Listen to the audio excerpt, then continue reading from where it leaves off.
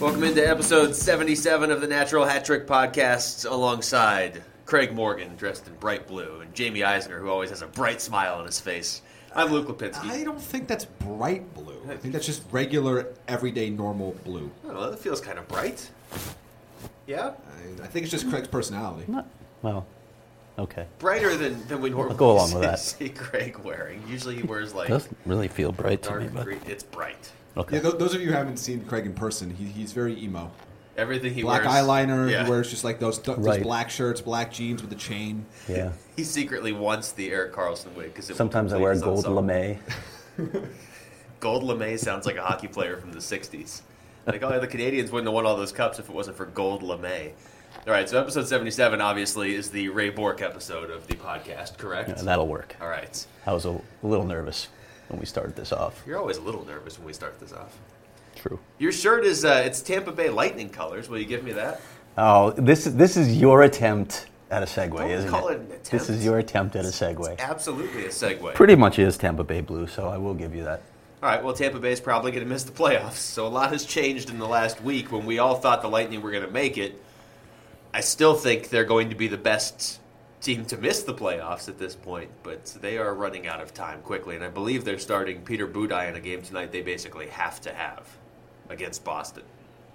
To me, this all started when they lost a home game to Toronto. That shocked me, and then they haven't played well, obviously, since then, but Toronto has on the flip side, and we'll talk about that in a moment. But yeah, this is the biggest surprise to me with the way that they were coming on. I thought that this team had the head of steam it needed, and it was going to get into the playoffs and create a great first-round matchup with whoever won the Metropolitan Division, which is clearly still up in the air.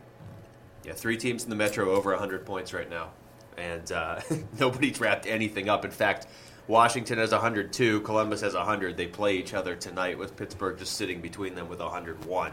So 4 teams in the NHL over 100 points, 3 of them in the same division. But back to Tampa, right now they're 5 back of Boston. It's not even Toronto anymore. It's Boston for the second wild card. They have a game in hand. They play the Bruins tonight.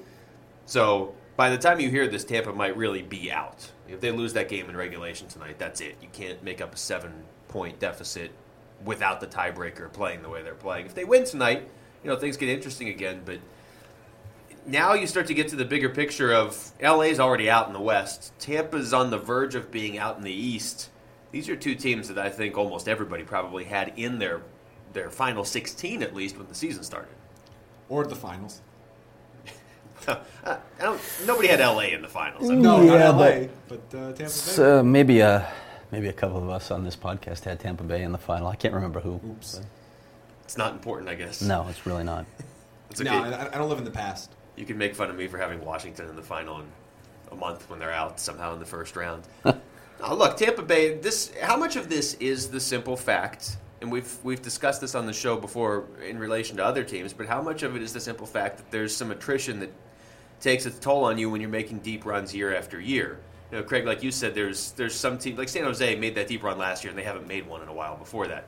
Tampa Bay, the last 2 years, one year they go to the Cup, and then the second year they get within a goal of going back to the Cup. They're in the Eastern Conference Finals. That's 7 playoff series in 2 years. And now everybody on the team's hurt. Any sort of coincidence there, or is it just sort of guys wearing down? Possibly. I don't know how to make that tie. I do think there's something to attrition. I think it wears on teams, and maybe having a long summer is good for teams. We've talked about this with the Chicago Blackhawks in the past. But, yeah, not having Steven Stamkos. Look, they did a great job the last time they had to go through this of weathering that storm, but you take a really good player out of the lineup, it's probably going to impact you over the course of a season, and we're probably seeing that right now. And like you mentioned, they have other injuries as well. Yeah, I mean, the injury bug has really bitten Tampa Bay pretty hard. Now, I know you're not getting any sympathy from Luke over there as a Pittsburgh Penguins supporter. To another team in the Eastern Conference has been bit by the injury bug a little bit, but it's been a problem for them, and it's beyond Stamkos. They've had injuries throughout the season, whether it's to Palat or Johnson. That team has a lot of depth, but when they're all getting hurt, especially down the middle, I mean, if that's a 4 or 5 point difference over the course of a season, and you're talking about whether or not you're a wild card team or maybe the 3rd team in the Atlantic versus watching from home. They will get some sympathy from me, though, just because of the simple fact that it's an entertaining story right now as we head towards the playoffs starting to talk about pretty good teams that are going to miss out. But at the end of the day, Tampa Bay is definitely one of the 16 best teams when they're healthy. They might be one of the 4 or 5 best teams when they're healthy. So I'd kind of like to see them in there just to give us the best possible playoff you can have. But would you like to see them in there if the Penguins win the Metro? Yeah, it's fine. Just asking. I mean, everybody in there right now. Like if the Penguins won the Metro and they played Boston in the first round, I wouldn't feel great about that either because Boston matches up well against the Penguins. So I don't know. Tampa Bay, I think they'll be back next year unless they do something silly in the offseason. Steve Yzerman doesn't do silly things. No. So okay. And that's true. Those two, silly and Steve Yzerman, are rarely used in the same sentence. True. And Tampa Bay did not get the season out of their goaltenders they were probably hoping for either. And I think that's the underlying factor. That Ben Bishop wasn't great this year. Vasilevsky wasn't the player that thought he was. And like you said, they're starting Peter Budaj in a game that they must win. And you know what? That's the right choice. Yeah, Vasilevsky hasn't been great lately at all. And that's a concern because that's going forward your starting goalie. What if Tampa gets the better end of that trade? If they can run Peter Budaj out. Bow down to Steve Yzerman yet again. All right, so let's flip it over to the team they made that trade with, the LA Kings. Dead. Yeah, I mean, we pretty much declared them out of it last week, and they just keep losing. We don't need to go into a whole lot of depth on them because we were talking about last week how much trouble they're in going forward. But, I mean, where do you see this team a year from now? Like, do you see them back in the playoffs? Nope. Are they I see them where they are right now. Just they're sort trapped in no man's land. I don't think they're going to bottom out. They can't because of the players they have on that roster, but they're not a playoff team, and they're certainly not a cup contender.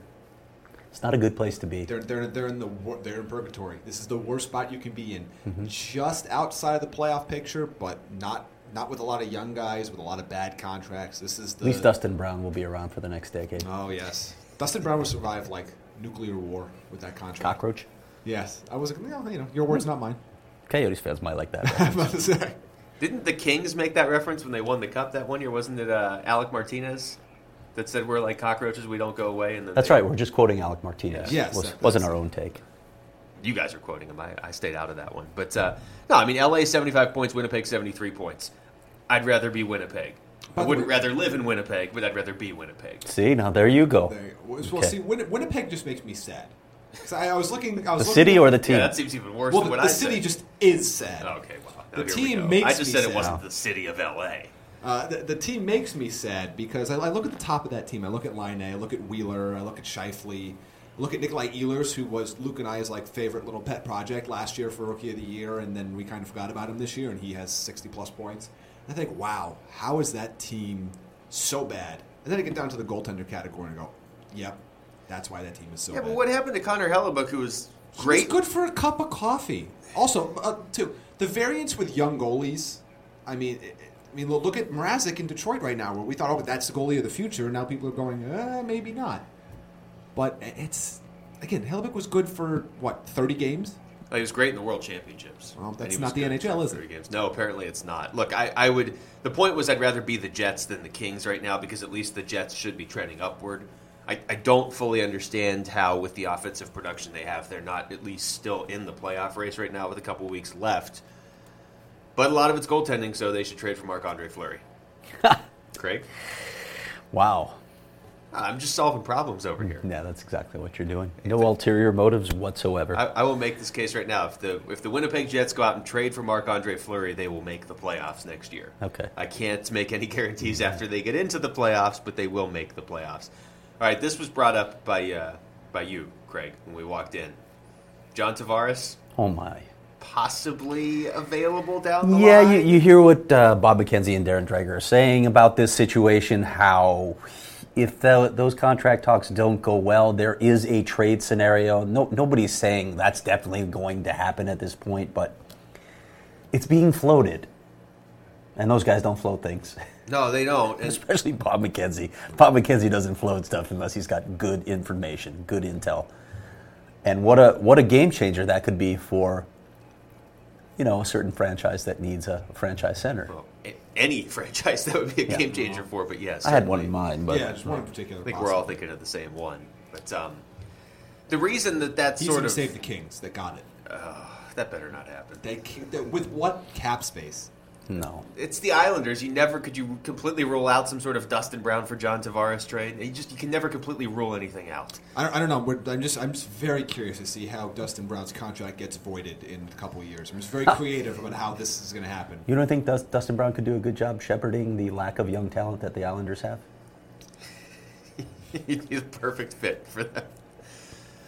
The reason that this sort of struck me, other than the fact that I think John Tavares is one of the best players in the NHL that just kind of gets overlooked partially because of the team he plays on, is this is something that the three of us talked about, I don't know, 2, 3, 4 months ago of John Tavares took less money to play for the Islanders. He's making $5.5 million a year. He's an unrestricted free agent after next season. You would assume that the Islanders would learn from the mistakes of teams that have let franchise centers go in the past, and they would not let him go. Man, if they somehow did, think about the teams that he could help. I mean, let's look at the local team. Obviously, if the Coyotes were somehow able to add John Tavares, like Craig said, that's a game changer. But really, any team speeds along that rebuilding process a wee bit. Well, look what a number one center did for Toronto and Edmonton within basically a year. Yeah, again, and we'll get to that in a minute, especially with Toronto right now. But that's one of the two. We've talked about this. We like what's happening on the wings, especially you get Toby Reeder maybe making the shift to the right side and being effective there. Christian Fischer coming up. You like what's happening on your wings. You like the left side of your defense at least. Now, you'd have to give up some of these pieces in order to land a John Tavares, but if you can get a number one center, I think you and I were just saying off mic, the only player that's untouchable is OEL. I think anything else they want, yep, that's in play. And there's like you said, I mean, I think if you're the Coyotes, you love your left wings and your left defense. You like your right wings. You don't hate your right defense, but you're missing something on the right defense. A top pairing guy. Something. Yeah, but your 2 and 3 are fine down that side. And your centers, I think, if things go well, you probably like your 2, 3, and 4, but you're obviously missing the biggest piece. And John Tavares isn't a guy that's been in the league for 2 years, and there's questions if he's a number one center and can he raise a team. He is a great player who raised the Islanders for a couple of years there. He got hurt during the Olympics. He's a Hart Trophy finalist, 3 years ago? Yeah. By the way, the Islanders are still in the playoff race in the East against all odds. I mean, we're just talking about Tampa Bay falling out of it. The Islanders just beat the Rangers, and they're within shouting distance of the playoffs themselves, 2 points behind Boston right now. He's a big reason why. They're getting production from Andrew Ladd finally now. He's doing something. But John Tavares, he's a very good player. Now, if you guys want to have your franchise center argument again, you want to revive that, go for it. Firmly in the corner I'll just watch. That John Tavares is a franchise center. Okay. He's just not on the right franchise right now. True. But I wasn't the big one against him, more so saying he's in that second tier down. He's not a top tier franchise center, which again, that's not a bad thing. That's fine. subjective. You can live with that. There's so many players. You can live with that. You can win with that. Yes. Well, if you have other key pieces. Yeah. And I think the difference maybe between me and Jamie on this one is I think he has top tier franchise center upside. You need to put him in a situation that's fair. It'd be interesting to see him in a situation where he had guys around him that would take some of the pressure off him, some of the attention away from him. I'd be curious to see what he could accomplish in that situation. Jonathan Toews and Sidney Crosby play with grocery bags on their wings and our elite center. So, this is also true.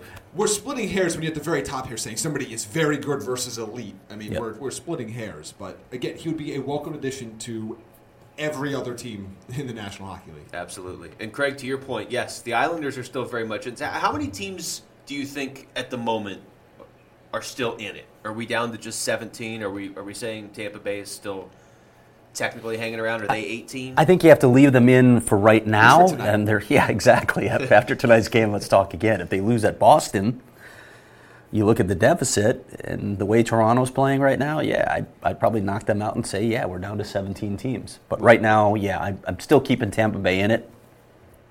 I don't think they're going to make it. And you have to keep the Islanders in it. We know the 8 in the West. That's done. That's done. There's no way. I mean, Nashville's 8 points ahead of LA, and LA seems to. I don't know what LA's doing. They're going in the wrong direction, and they're already out. But we know the 8 in the West. We know there's still at least 9, maybe 10 left in the East. But you brought up Toronto. We did this show last week. They had just come off that 7-2 drubbing at the hands of the Florida Panthers. and they proceeded to go out and hammer Tampa Bay the night that we did this show. So that made us look like geniuses instantly, and they haven't looked back. No. Yeah, they're 6-1-1 in their last 8, and that's surprising to me because I looked at that team after the game you talked about and thought, okay, other teams are turning it up right now. This is playoff time, and this team doesn't know what to do at this time of year yet. Here they are now, again, 6-1-1 in their last 8, 8-3-4 in their last 15, wins at Tampa, over Boston, and at Columbus. Yeah. Those are impressive wins that, as I told James Mirtle, who's going to join us shortly from the Athletic Toronto, that was a big boy win against the Columbus Blue Jackets last night. Yeah. That really said to me, okay, this team might be ready a lot sooner than I thought they would be. And now imagine if they could win a shootout, where they would be. They're 1-8. Yeah, it is crazy, right? If that's 500, they're in really good spot. And we're talking about maybe they're going to push for that 2 spot. Yeah, you might win the division at that point. How about the last 4, though, since we did this last show? 5-0 over Tampa in Tampa, 2-1 overtime loss to Chicago, 4-2 win over Boston, and a 5-2 win in Columbus over the Blue Jackets. So all the teams around them in the playoffs, and then Columbus just for fun. All right, I believe we're joined now. We have James Mirtle, the editor-in-chief of the Athletic Toronto, joining us now. I think he can give us a little more perspective on the Maple Leafs than we can. So, James, thanks so much for joining us. How you doing this morning? I'm good. Thanks for having me in. What's it like in that city right now with this team not just winning games but beating all the teams they have to beat? I think people are kind of in disbelief a little bit, if that makes sense. I think people thought maybe it was going to be a harder road for the Leafs than it has been. Their schedule over their last 12, 14 games of the season, they've only got 10 left, but their last, I guess, 14 games was really tough. It was not only just jammed together with a ton of games, there were a lot of really good teams, and the Florida trip was bad in the sense that, obviously they lost 7-2 in the game last week, and people were worried that they were coming unglued a little bit, but the fact that they've gone and they've beaten Boston and they've beaten Tampa, they took Chicago to overtime, got a point there, and then they beat Columbus last night. They put themselves in really, really good position, and I think fans are starting to get a little bit more optimistic that maybe it might actually happen for the team. James, I don't want to jump to conclusions and say that this team is ahead of schedule. I think that seems to be a media narrative or a fan narrative more than it is with teams. But what's the internal sense? Do you think that this team is actually ahead of where they thought it'd be within the organization itself? Yeah, and Brendan Shanahan and Lou Lamoriello and Mike Babcock, they all say the same thing. I mean, I think that they thought that this was going to be a learning year and that there was going to be a slow progression to get to the point where they were going to be a playoff team. What's happened is that they've brought in 7 rookies that have been on the roster all season, and they've all been good. They've all outperformed what expectations were. Austin Matthews and Mitch Marner and William Nylander, and they've all had fantastic seasons. Those 3 have had some of the best seasons by a Leafs rookie in franchise history, in 100 years of franchise history. It's been pretty remarkable. So you add that kind of offensive talent into the defensive structure that Mike Babcock had, and then you add a number 1 goalie in Frederik Andersen, who's been a little bit all over the place, but for the most part, at least average or better. And that's the recipe for a team that's on the low end of making the playoffs, and that's where they are right now. And James, this is something we talked about just before you came on, but how important are wins this time of year when all the other teams around the NHL are kind of into playoff mode and Toronto is having to play big games against big teams? Yeah, well, that's what Mike Babcock said a lot, is that they've got one of the 5 youngest teams in the league, even after adding Brian Boyle and Eric Fehr and around the trade deadline. With such a young team, you're kind of throwing them into the fire right away and seeing what they've got and seeing.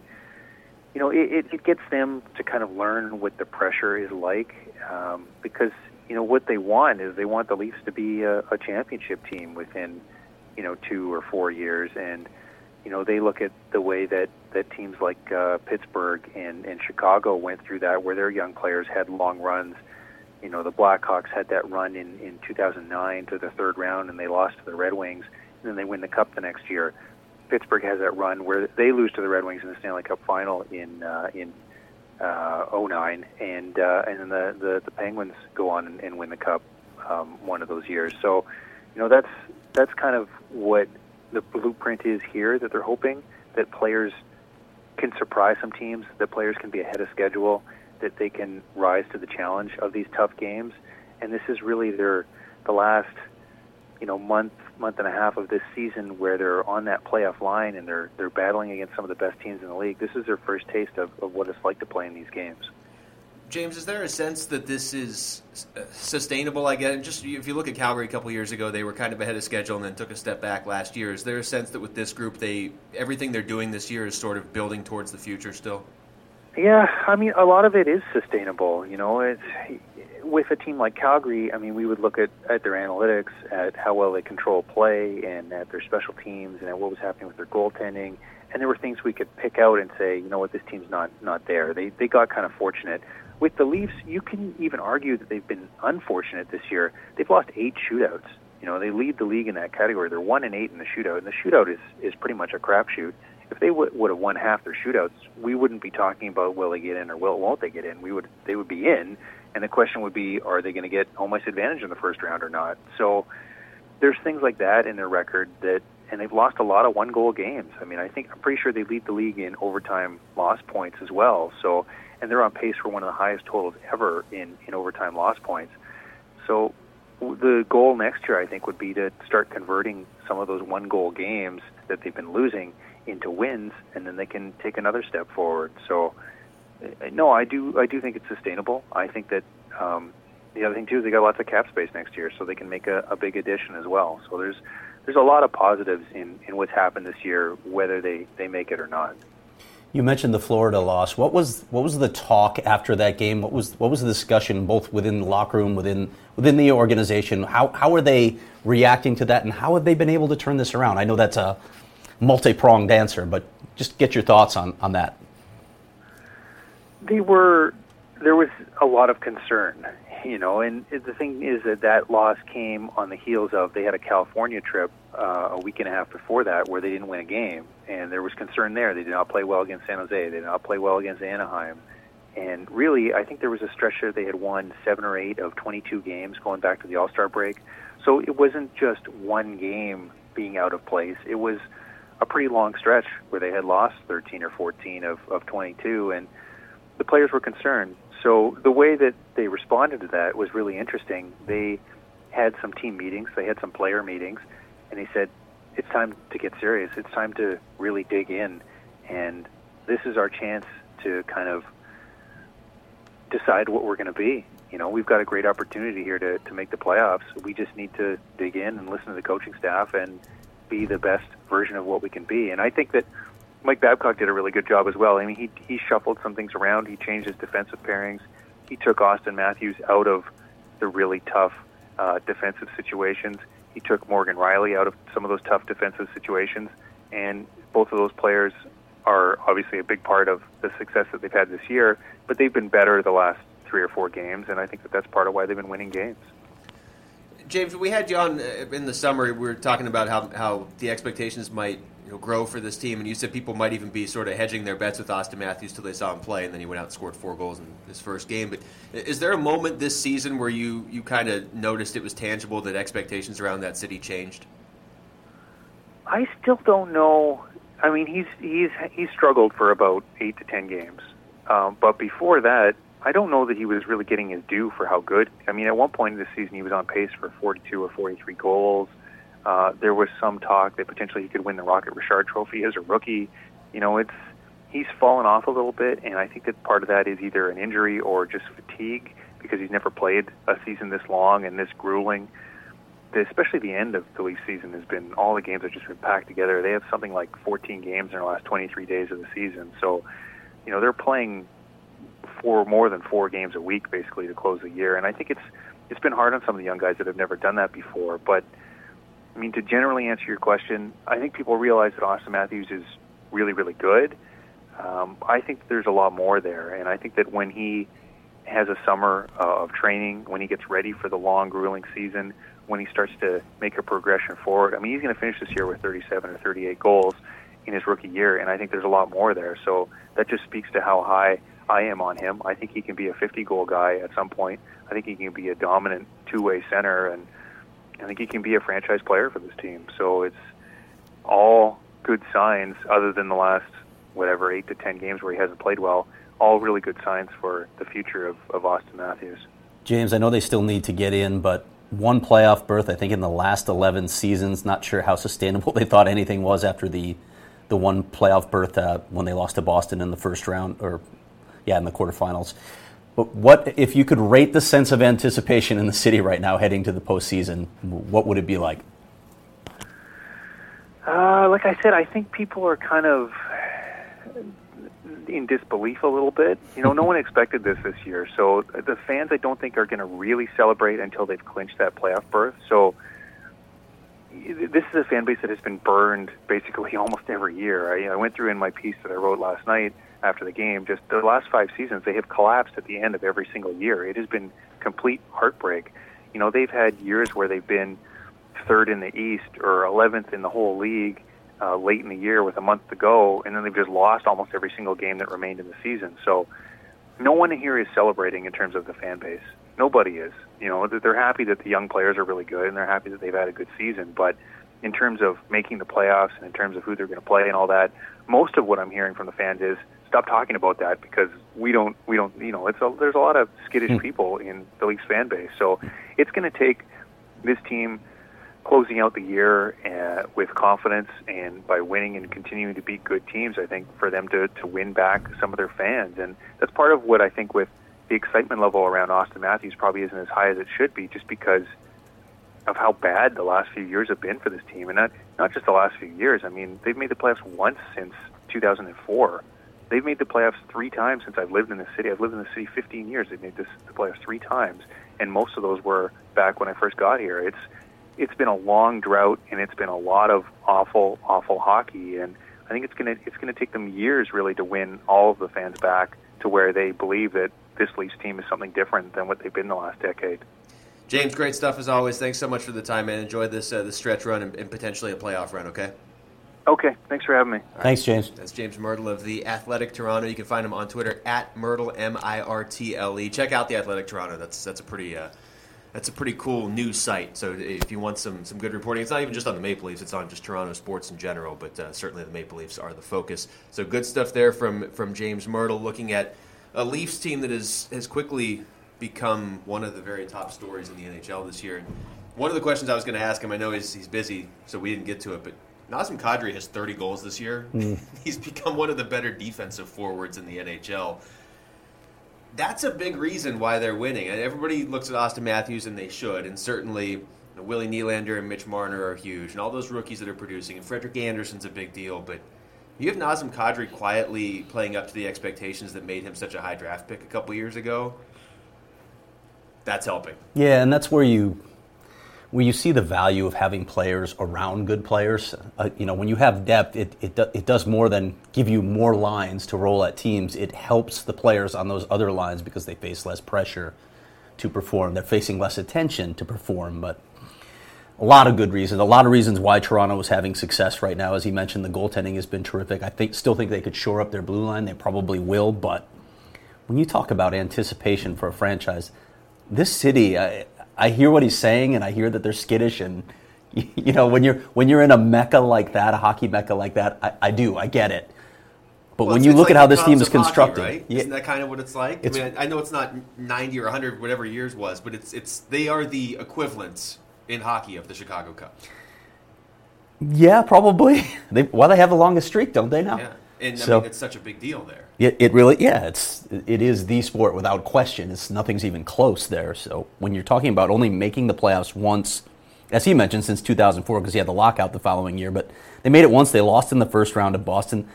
They haven't done anything in so long. But as I have said repeatedly, it's so good for the NHL to have the Toronto Maple Leafs relevant.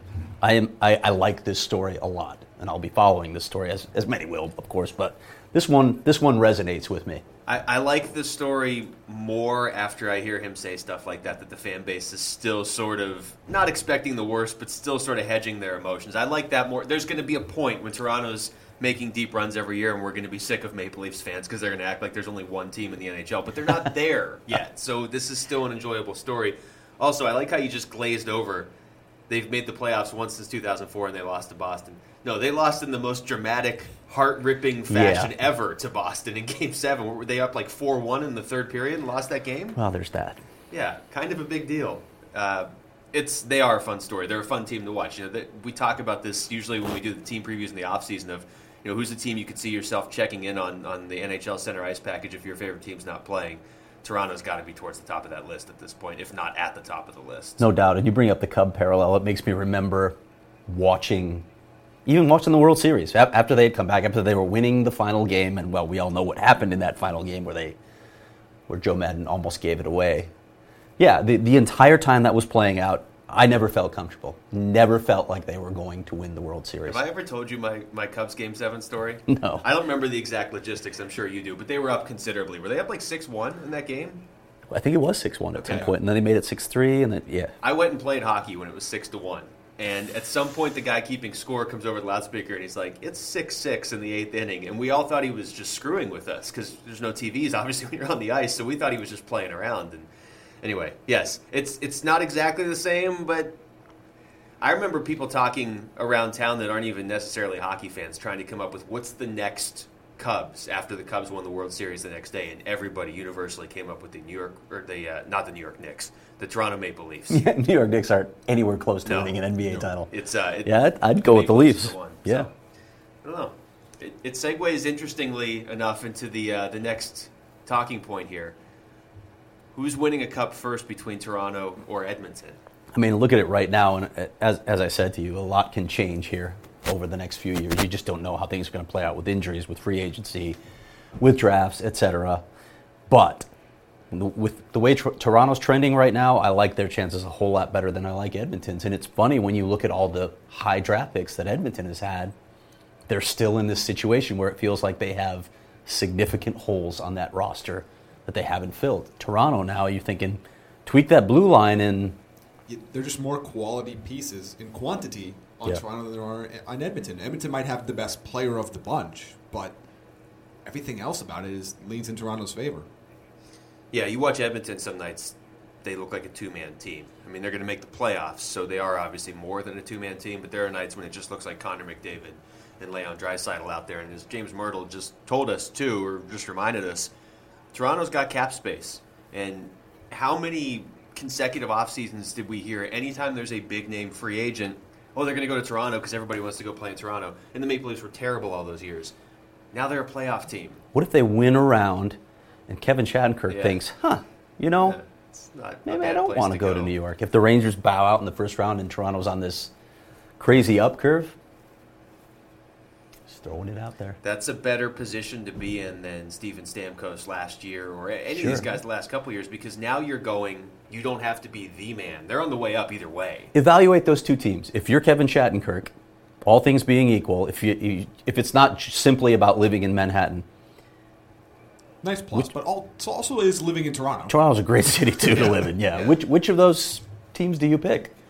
For me, it's an easy decision. If you're just going roster, if you're taking everything else out. I feel like the Rangers, they're a good team. I feel like they're just going to keep spinning their wheels. I still don't take them seriously as a cup contender. Probably give them the best chance to win a cup next season, but Toronto gives them the best chance to win a cup, period, because there's just a longer window there and so much more talent. I'm not sure I'd want to go into the Metro either if I had my choice. I mean, that wouldn't make my decision, but it would certainly be a factor at the very end if there was two or three teams close. Good point. Toronto could own the Atlantic within a year. They could own the Atlantic 12 months from now. Yeah, they probably might be my pick to do that. I just don't believe in Montreal that much.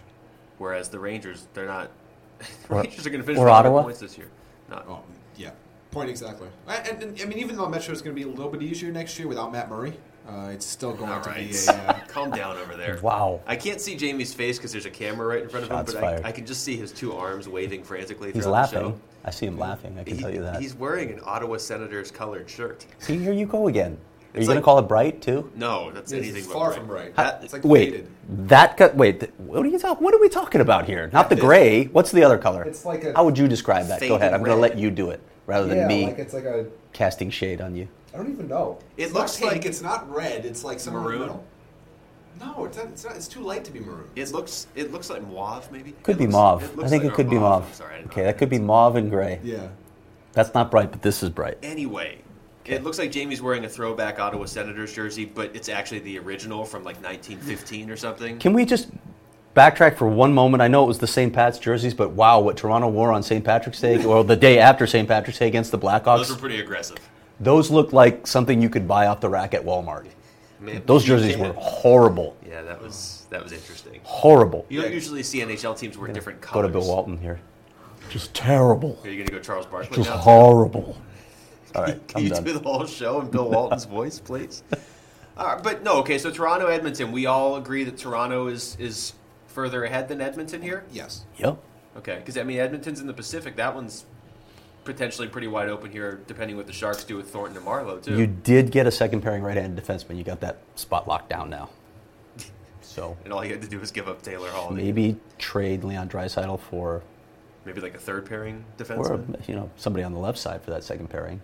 You'd have your second pairing solidified. That's true. You would have that locked up with former top picks. Can we get into the MVP race? Sure. I feel like it's easier to talk about this than write about this, because if I write about it, which Craig and I both did over the I weekend, was going to say. it sounds like we are bashing Connor McDavid, which I know I'm not, and I don't think you are either. But I looked at both sides of this. he's not the MVP now. Personally, I felt mine was balanced, Jamie. I don't know about you, but Well, if it helps, I started writing mine and then realized you had written yours, so I went and read yours. I was like, I got to change mine mid-story so it's not the same format. And I actually left out something I really wanted to say in there. But look, we did this. I listened to our previous episode on the way in here today and heard our MVP discussion, and we all had like a different top three. I didn't even have Crosby in the top three last week at this time. I want to ask you about that. Why can't we just give this award to the game's best player who leads the league in goals and is 4 points back of McDavid, 4 points? Now I think he needs to win. Look, my argument all along is that this is such a close race, and there are 4 or 5 other guys on the fringe that aren't going to win it, but they're at least making it interesting, that this really should not be decided in the voters' minds until April 8th. That's all I'm asking, is that people actually wait till the season's over. That's my sense of stress with if Connor McDavid wins. I feel like people gave it to him a month and a half into the season. It keeps changing from week to week, but if we were handing it out right now, I don't know how you don't give it to Sidney Crosby. He's better defensively than McDavid. He's better in the faceoff circle. He's got 15 more goals. He's played 6 less games, and he almost has as many points. And if the argument is, well, McDavid's team would be worse, then you had to give it to Jamie Benn over Patrick Kane last year. Right. And you had to give it to Claude Giroux over Crosby 3 years ago. it's a floating definition, and that bothers me. Now, if you want to just go by, as I said in my story, player judged most valuable to his team, there's a really strong argument for Connor McDavid. That's the best argument, in my opinion. Plus, you look at the amount of offense that he has factored in for that team, and as you just said, sometimes it feels like you're watching a two-man team. Yeah. He's critical to their success, and there's no doubt about that. But if you go the other route, which people often do, and just are looking at the best player, looking at stats, as I pointed out in the story on Sunday, he's 27th in the NHL in goals. And when you start digging deeper, now I think he's on track for 29 goals, but no forward has won the Hart Trophy with less than 29 goals since Bobby Clark did it in 1975. And in the 06 era, in the original 6 era, the so-called original 6 era, I know some people get really annoyed with that term, the only players to win the Hart Trophy with less than 30 goals in a full NHL season all average better than an assist per game. He's not going to do that. He's not going to average assist a game. So those are pretty compelling numbers when you look at that. He's really low in goals, and I don't want to place too much emphasis on goal scoring, but to a certain extent, you need to reach a certain total to be considered an MVP candidate in my mind. In a season like this where there's so many other strong candidates. Yeah. Brent Burns has dropped off a little bit, He but Brad has. Marchand has come up, and I think you can make the same case if Boston even makes the playoffs. I mean, he has been, since late December, he's been the top point producer in the NHL, and it's not even really close, Brad Marchand has. So if you want to make that argument with McDavid, you need to consider Marchand a lot more closely. I think you go down a very dangerous path when you say that the MVP can only be on a fringe playoff team. I mean, that's basically what you're saying. Like, then how does Ovechkin ever win? Yeah, and I made that point as well. It's not fair to Sidney Crosby that he plays on a better team than Connor McDavid does. You can't do anything about that. And as Jamie said, His line mates are Jake Gensel and Connor Sheary. Yeah, it's not like he's skating with Malkin and Kessel, and Gensel's hurt now. And let's talk about how Crosby has turned Connor Sheary into a point-per-game player. Yeah, and Gensel for a while. I don't know. To me, it's remarkable. To me, if in the case for McDavid, you have to have one other part. Either it's the goal scoring or you're elite defensively. You have to have one other part to the equation when there are so many other close candidates. If he played like Jonathan Toews and had the exact same points, he's clearly the MVP and we're done here. Yeah. If he scored goals like Stamkos and had this many points, he's clearly the MVP here. But he doesn't do that other element where Crosby does a little bit of it all. Oh, yeah, and he's still the game's best player. It's basically a three-pronged attack now. Like in weeks past, I was making the case for Brent Burns, and like I said, he's dropped off. And I'm not even sure he's going to win the Norris now. Yeah. Seriously, he's only 4 points ahead of Karlsson. Well, we can get into that in a second, but you know, for the 867th year in a row, Victor Hedman is in the conversation but won't win. Well, he's like chronically the third or fourth best defenseman every single season. Yeah, if you talk to people though about his play earlier this season, he struggled for a good chunk of this season. So it's another reason I can't believe Tampa Bay is not going to make the playoffs. Yeah, but now that we can sort of boil this race down to just Crosby versus McDavid, at least this week, who knows how much throwing changes. out Brad Marchand? Well, I think Marchand would be third on my list right now because he's kind of trailed off lately. Marchand. There's a narrative there too. There's a lot to. And he's a wing. Yeah. But he'd still be third on my my list. I know some list. people don't think that matters. It does. It matters. It's center's a harder position to play in the NHL. It simply is. To be fair, he was number one on my list a week ago. But since then, Crosby had a hat trick. He had a ridiculous one-handed backhand goal with no defense in front of him. Are we agreed that Patrick Kane's simply not winning because he won last year? Yeah, well... I've already eliminated. He's tied with Brad Marchand for points. It's going to hurt his case. He wouldn't be in my top three right now anyway. No, Craig, he plays on a good team, so he can't win any awards. That's right. If they, how Jamie just said, if you don't have the goals, you need to be a better defensive player. Anders Lee has more goals than Connor McDavid. Michael Grabner has more goals than Connor McDavid. And if you give McDavid the award this year simply because Edmonton's bad, then aren't you sort of setting the precedent that after about 2 years from now, McDavid can never win the award again because Edmonton will be good? No, because they'll change the definition next year. Oh, okay. It was a different definition last year. It's true. I'd be perfectly fine with it if it was 25, 75, 100. It's a whole different ball game at that point. But it's not. It's going to be 25, 63. And I don't think it's done. I mean, if McDavid goes on a run here in the last 3 weeks, then that can certainly change my mind. My point all along is that it wasn't done in December. You should never give anybody the award 2 months into the season. Yeah. Do you agree? I'm cool with you on that. We're waiting for the segue. Well, then let's go to the Norris Trophy here, since I know Craig secretly wants to talk about Erik Karlsson winning another Norris. No? It's really not my concern with Erik Karlsson. I have much deeper concerns that are pretty public now. But he's only 4 points behind Brent Burns. Brent Burns, as you mentioned, Jamie, has really tailed off here. Karlsson has improved his defensive game. And, all right, I'm going to take some pride in the fact that he admitted to me face-to-face that he has worked on his defensive game, tried to be a better defensive player this year. And he thanked you.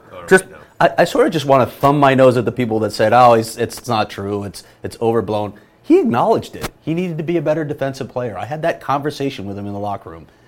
And he has been. He's devoted more attention to it, and yet he's still putting up ridiculous numbers. And by the way, if you want to use that definition of a player being really valuable to his team, Erik Karlsson is vital to the success of the Ottawa Senators, who are somehow still in contention for the division title. I have no idea how.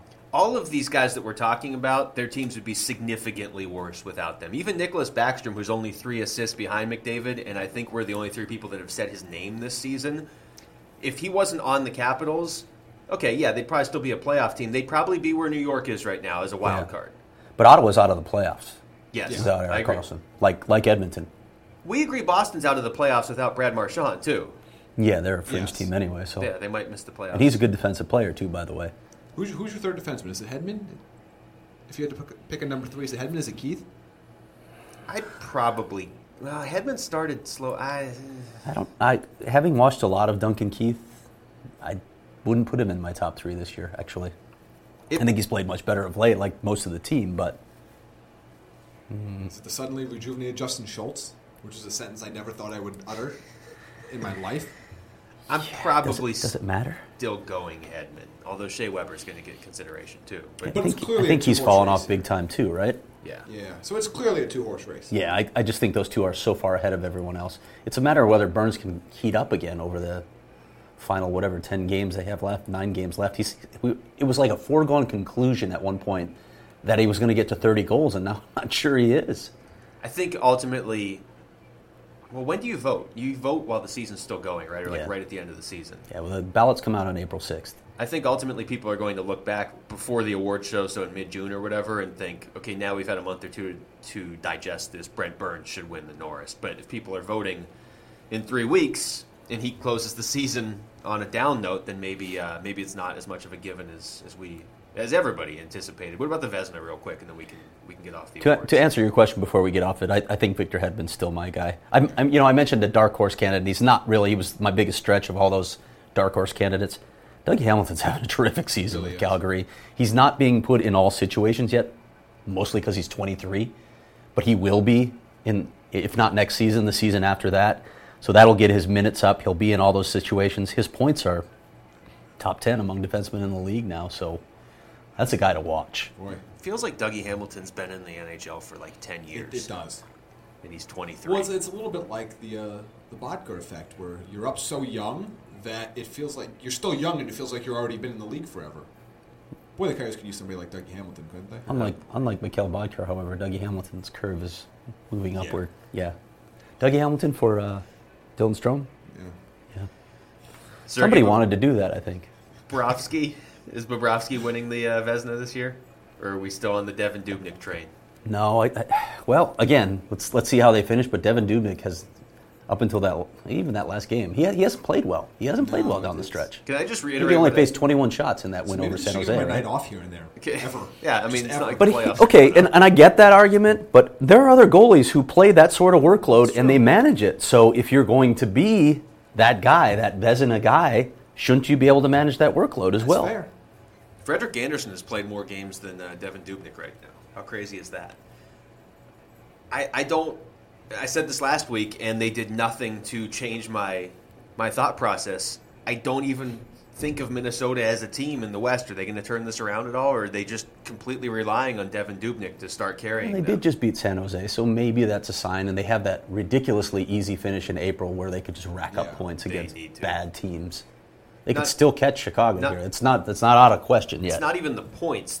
I think that team needs to get some sort of positive momentum heading into the playoffs. Look, I mean, points-wise, what are they? They're 6 back of Chicago, but chances are With a game in hand, too. Yeah, but ultimately you're playing for the right to face either St. Louis or Nashville in the first round, and those two teams are tied right now anyway. So, Yeah. It doesn't really matter that much. yeah, I mean, you want home ice, I guess, if you meet in the second round. Yeah. But I think they just need to win games again. Yeah, I think they definitely need some sort of momentum, but I do think the schedule is going to provide that for them in April. It better. I mean, if they're losing to Carolina, Colorado, and Arizona, they're in trouble heading into the postseason. Yeah, no, you can't back your way into the playoffs and then expect to have any Not when you success. have no history. Who's your Vezina? Right now, I might vote for Bobrovsky, and probably he was my Bobrovsky. dark horse candidate at the time because all the talk has been about Dubnyk. Of course, Braden Holtby and Carey Price are always in that conversation, but Yeah, probably Bobrovsky followed by Holtby and Dubnyk. That's So my top three. You have Dubnyk third. Yeah. I'd probably still go. I'd go Bobrovsky and then Dubnyk and then Holtby at this point. Bobrovsky's won it before. There's not a whole lot of repeat. Hasn't he won it, or is he just close? Yeah, he did win He it. did win it. He won it in the lockout shortened season. what was the high point for Dubnyk's save percentage? It was over 940 at one Yeah, point it where we was. were talking about him It's setting. 41, and we were. So he's dropped considerably since then. Yeah, Bobrovsky has the better save percentage of the two, the better goals against average of the two. He's got the best numbers among starters. Do the Blue Jackets have to protect Korpisalo? I have not looked at that. Because if they, I feel like that would have been a story. then I feel like this is an interesting situation. There's no way that we would have gotten to that I'll have point. I'll look it up as I talk, apparently. No, I can't do both things at the same time. Since we were talking about the Blackhawks, Craig, I'm going to let you go off on the offsides issue, or offside, rather. Well, issue. you guys saw it too. Well, they got it right at least, 2 nights ago? Yeah. The Blackhawks The next towing, game out. towing the line of offside every game. Yeah, just the play we're talking about came against Colorado. Colorado was up 3-1 in the third period. Jonathan Toews was offside by a good foot. It was so obvious. And they allowed the goal. They allowed the goal nonetheless. Hawks cut it to 3-2, ended up winning that game 6-3 because it's Colorado, so you can give up 5 third-period goals somehow if you're the Colorado Avalanche. It's just brutal. I don't get it. And like we said, they got it right the next time. The Blackhawks still came back and forced overtime in that game and got a point somehow. But how do you miss it? It's so apparent to the naked eye. How are they viewing this? How is it possible that you can get it so wrong when the outcome is so obvious? This is how bad it was, okay? I hadn't seen it live because I was watching the Coyotes game. I think Natural Hat Trick listeners will appreciate what I'm saying here. Craig is one of the most tolerable Blackhawks fans because he's one of the most neutral Blackhawks fans that I know. There's a lot of Blackhawks fans that assume anything that their team does is always right. They all thought that was horribly missed on the ice. That's how bad of a call it was. It's terrible. It's so obvious. There's like this much white. People can't see me this, but there's a foot of white in front of Jonathan Tave's skate. He's not even close to the blue line. And again, in the moments, if you just have to do it, bang, bang, play, there's no review or whatever, okay, people are going to miss calls. But when you have the review, what's the point of having the review if you're still going to get it wrong? Anyway, they're not getting rid of the review, are they? That's something they're going to keep. There's a lot of people that hate that right now, and that was before that play. Just improve the technology. If that's what you're telling me is the issue, I don't know how that was inconclusive, but if it was, then wow, you really need to improve your technology to make sure that calls like that don't get missed, because that was egregious. And, if this had been a situation where Colorado was battling for a playoff spot, imagine how important that point would have been to them. Absolutely. Oh, by the way, 2 points can be taken in the expansion draft. Ooh. Really? See, I thought he was on an entry-level deal, so he didn't have to be protected. That ends at the end of this year. Okay. Mm-hmm. But either way, the bottom line is Bobrovsky can be protected. Correct. So, okay, I the way you said it, I thought... No, I meant because they were going to, but that's going to expose one of their younger goalies. Yeah, so that could be... There's going to be some good goaltenders available, even if Pittsburgh figures out how to keep... Murray, Korpisalo, 2017 Vegas Golden Knights. Yeah. Scott Darling will be a free agent. I mean, he'll be available. I'm curious how that's going to play out. I mean, I could almost see them taking extra goalies and then trading them. Why not? Yeah, if that's where trade them back to the teams. If that's where the talent is, right? Go ahead and claim several of them, and then swing a couple trades. We've looked at this. There's a couple sites that you can use to sort of simulate which players will be available, and then you can do the draft as the Vegas team. Mm-hmm. I know there was all this talk last summer about how Vegas is going to have this amazing team because they're going to get everybody's... There's some people still saying it. They're going to have some work to do. They're going to have a lot of teams' third-line players. They're not going to have any stars. Yeah, that's the thing. They might be strong in goal, but that's about it. Yeah, I was just talking to Doug Armstrong about this, and he was saying, the NHL's done a good job of ensuring that Vegas is going to be competitive because you don't want a team coming in that's not competitive. And I'm just like, I don't even think I used that quote in my Q&A because I'm just like, yeah, no, that's wrong. That's not even close to reality. They're not going to be good. They're going to be awful. I mean, I could see them not being the worst team, but they're not going to win most nights. How's that? Not going to be the worst team. Well, the Colorado Avalanche are still there, and they're going to trade Matt Duchene, so maybe they won't be the worst team. If you were Vegas, would you trade for Matt Duchene? That's the thing. Vegas is going to need to come in and make some sort of splash for a star player, or they're going to have to grab somebody in free agency because they're just... Think about it. I mean, they're not going to have any. They're going to have a bunch of third-line players and second-pairing defensemen and potentially some good young goaltending. But they're not going to have any goal scorers because goal scorers, there's already not enough to go around. Right. So just be aware of it. This is just year one or year two, but just be aware that it's not like Vegas is coming in and making a push to the conference finals next year. So I think there was this narrative that they were going to be like Team Europe was in the World Cup, where it was going to be this ragtag bunch of players, but they were going to be talented, so they were going to make a run. It's not happening next year. You talked to Doug Armstrong and didn't just bring up Kevin Shattenkirk every other minute? I did bring up Kevin Shattenkirk. Some people read my copy. Wow. Jamie read it. So. I only read it when it impacts. In fact, I think Kevin Shattenkirk was in the headline, but that's okay. Yeah, the first 2 or 3 questions were about Kevin Shattenkirk, too. To be fair, I walked by you when you were talking to him about Kevin Shattenkirk. I'm just stunned that every word that came out of your mouth wasn't Kevin or Shattenkirk. You know, the thing that was most startling to me, because we had heard that they tried really hard in the summer to deal with him, and to deal him, and I thought, okay, if that's the case, if you really turned over all those rocks and tried to move him in the summer, and you couldn't do it when you had all the teams in play and better options, so be it. He just had too much control. But then I asked him that specific question. He goes, I don't know if I'd say we tried really hard this summer. I'm like, okay then, why not? Why didn't you? busy, other things to do. Yeah, I mean, stuff comes up. Sometimes you have to get at the grocery store. You got to do your laundry. Kevin Shattenkirk. Top can't be pairing on the top right-handed of the list. defensemen come and go. Yeah, no big Just deal. daily business in the NHL. Anyway, you have no way of segueing out of that, do you? No, so go for it. No, I do. You want to talk about the Blackhawks? I see them in the notes. They are running away with that division now, and they're tied for the third best record in hockey. Yeah, with Artem Anisimov sitting out the rest of the season, by the way. Yeah, regular season. Yeah, the regular Yeah, season. regular season. Yeah. Sounds like an MCL sprain to me. But Sounds like an apology coming from Craig Morgan. we're not there yet. I'm not at the point a of long apologizing. Well, That's either way, Lapinski. they have the best record in the Western Conference. They do, and barring something unforeseen, they're probably going to finish there because San Jose's playing poor hockey. The Minnesota Wild are, I suppose, still within shouting distance of them with a game in hand, but haven't played that well themselves. The Blackhawks should win tonight against Dallas. Yeah, they You should. just keep kicking another game off the schedule and you reduce the opportunity. I mean, like I said, Minnesota finishes with a ridiculously easy schedule, so if they go on a crazy run, they could still win this division, but it's looking like the Blackhawks are going to be the number one overall seed, and yeah, they get to rest their second-line center. Is this the best they can play? I don't even know that we've seen their best yet because Anisimov's hurt. Maybe we did a but couple he was weeks here, ago. yeah. They were on some kind of tear there for a while with him in the line. I mean, they're still playing pretty well. They're still winning games. They're finding ways to win games when they're a little shorthanded. But yeah, I think that period that we saw just a few weeks ago might be the goal. That's what. Remember when Joel Quenneville was saying that he was starting to see the possession numbers improving? He liked how it was trending. I think it was when they were here, actually. He talked about that. He liked where things were trending, and then they hit that run where they were just ridiculous from February 1st on. That's probably what they're thinking. Now, you know him, too. He's going to start tinkering with things. He's going to rest players. Marian Hossa didn't play the other night. Oh, it was a lower body injury. It was, as they call it in Chicago, he took a Hossa. He just took a game off so that you could rest a guy that you're going to need in the playoffs. So He's going Greg Popovich on us? Well, that's probably what's going to happen. He's going to manage the schedule the rest of the way. I don't know how important it is to him to win the division, get the number one overall seed. I'm one of those people that only believes that's important in a Game 7, and this team certainly knows how to win on the road.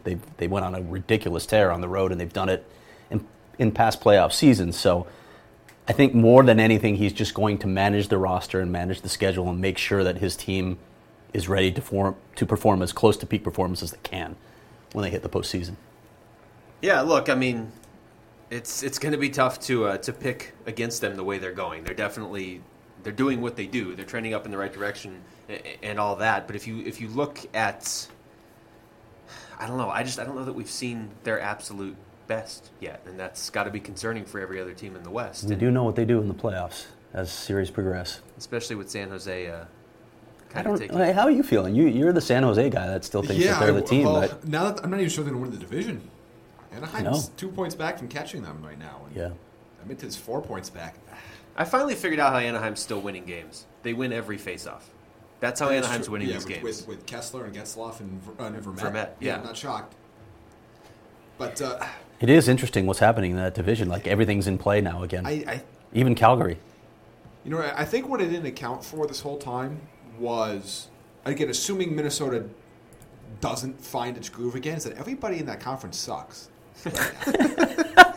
You should have accounted for that because I said that. Suck is a strong word for a team that's 11 games over 500, even if you throw the OT losses in. But still, I'm looking at this right now, and I said, if San Jose gets it back on track, and again, I'm not giving up on Minnesota. I know they haven't beat the Blackhawks this year. I don't really care that much about that. But if Minnesota and San Jose hit the postseason and they back in, I don't think I'm going to pick any team other than the Blackhawks to win, because I don't think any other team has the talent to beat the Blackhawks. And if the two teams with the most talent to do it can't get it together, I'd be concerned. I'd be concerned about the wig Quick might have to wear. Yeah. Jamie got off scot-free because he disagreed with me too, and he doesn't even have to wear a wig.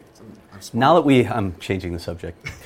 Now that we have 8 teams, we know the 8 teams in the West. We're all in agreement on that. Yeah, and LA's 8 points back. There's no way they're coming back. I put together the matchup, so go ahead. Okay, well that's good. Which team do you think is the weakest right now in the Western Conference? Which team would you like to play in the first round the most? This is a close one. St. Louis.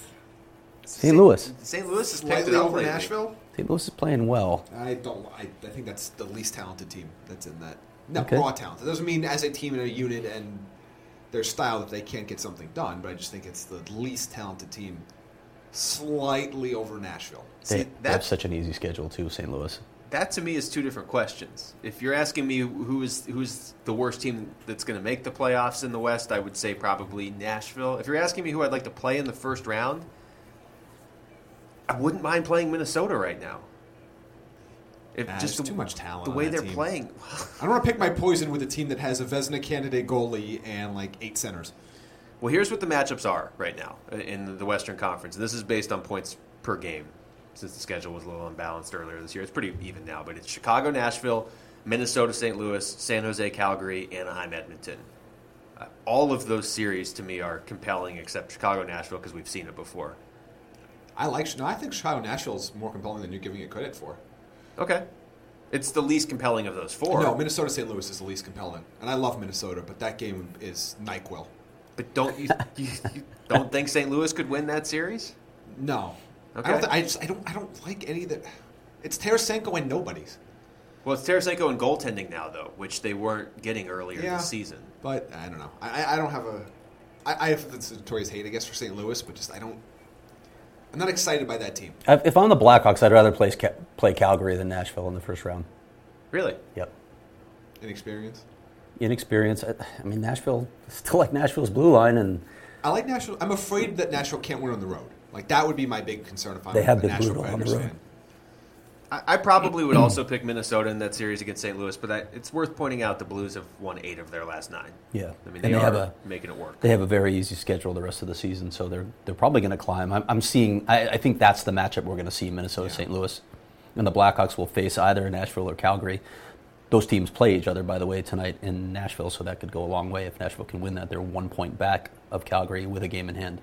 Anaheim Edmonton would be a really fun series, I think. They want the Battle of Alberta. It's just, no, I get what you're saying.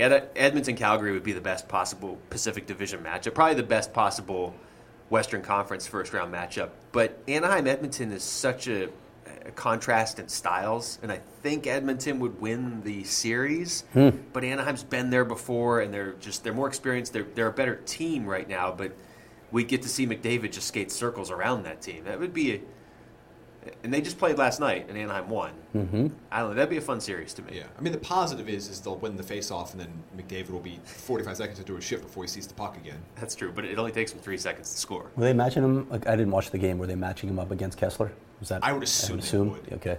I would assume that's what they did. That's what I would do. Over in the East. Yeah. They didn't call me to ask, I would just. but I'd just tell Kessler, look, This is your job. I don't care about offense. Kessler can at least skate with just him. stay with. Yeah, Not quite. I mean, stay not on him with like him, glue. but- Just stay with him, pester him, annoy him. Which Kessler can do. Yes, he can. Look, Kessler knows all the angles and everything. Jamie's right. He can't keep up with McDavid, but he can kind of keep up with McDavid because he knows where to put himself. Keep within a stick sling.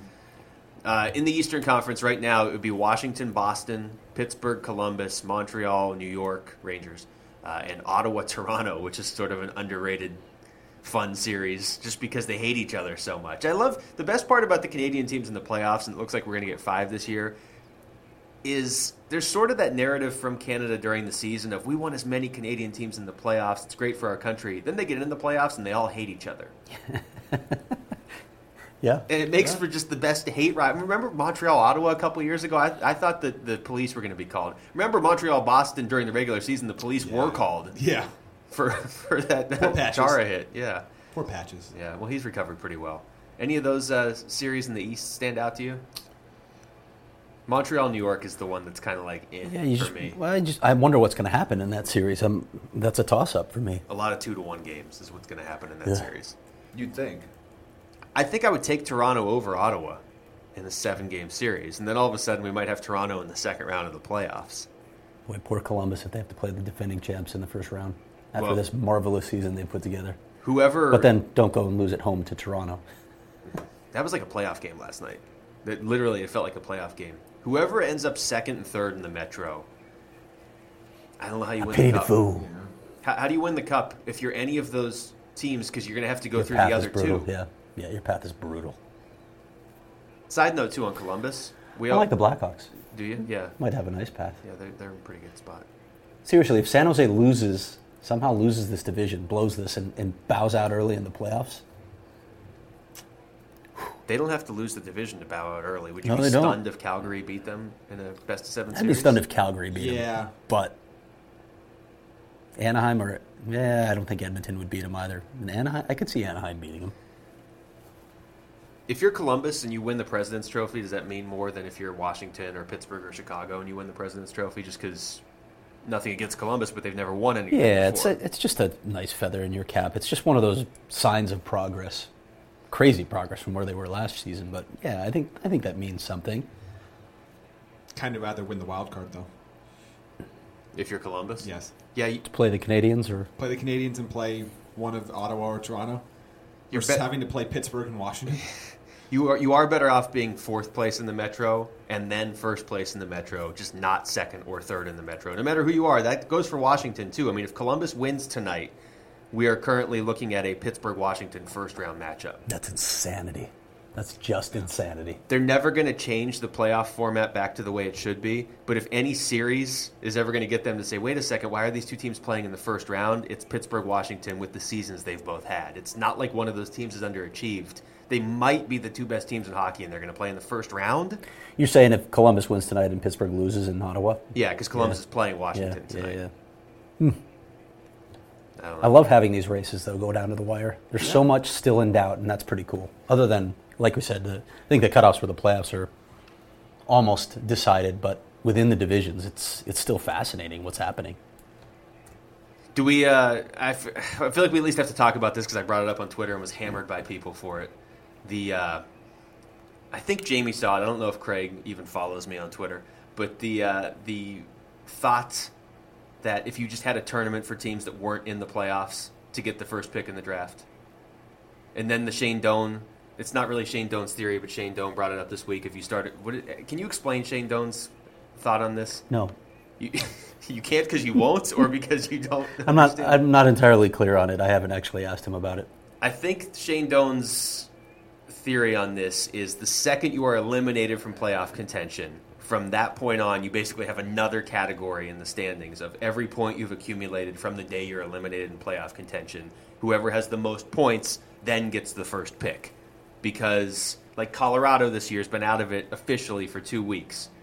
So it incentivizes teams to not try to lose games at the end of the year. That was the whole point.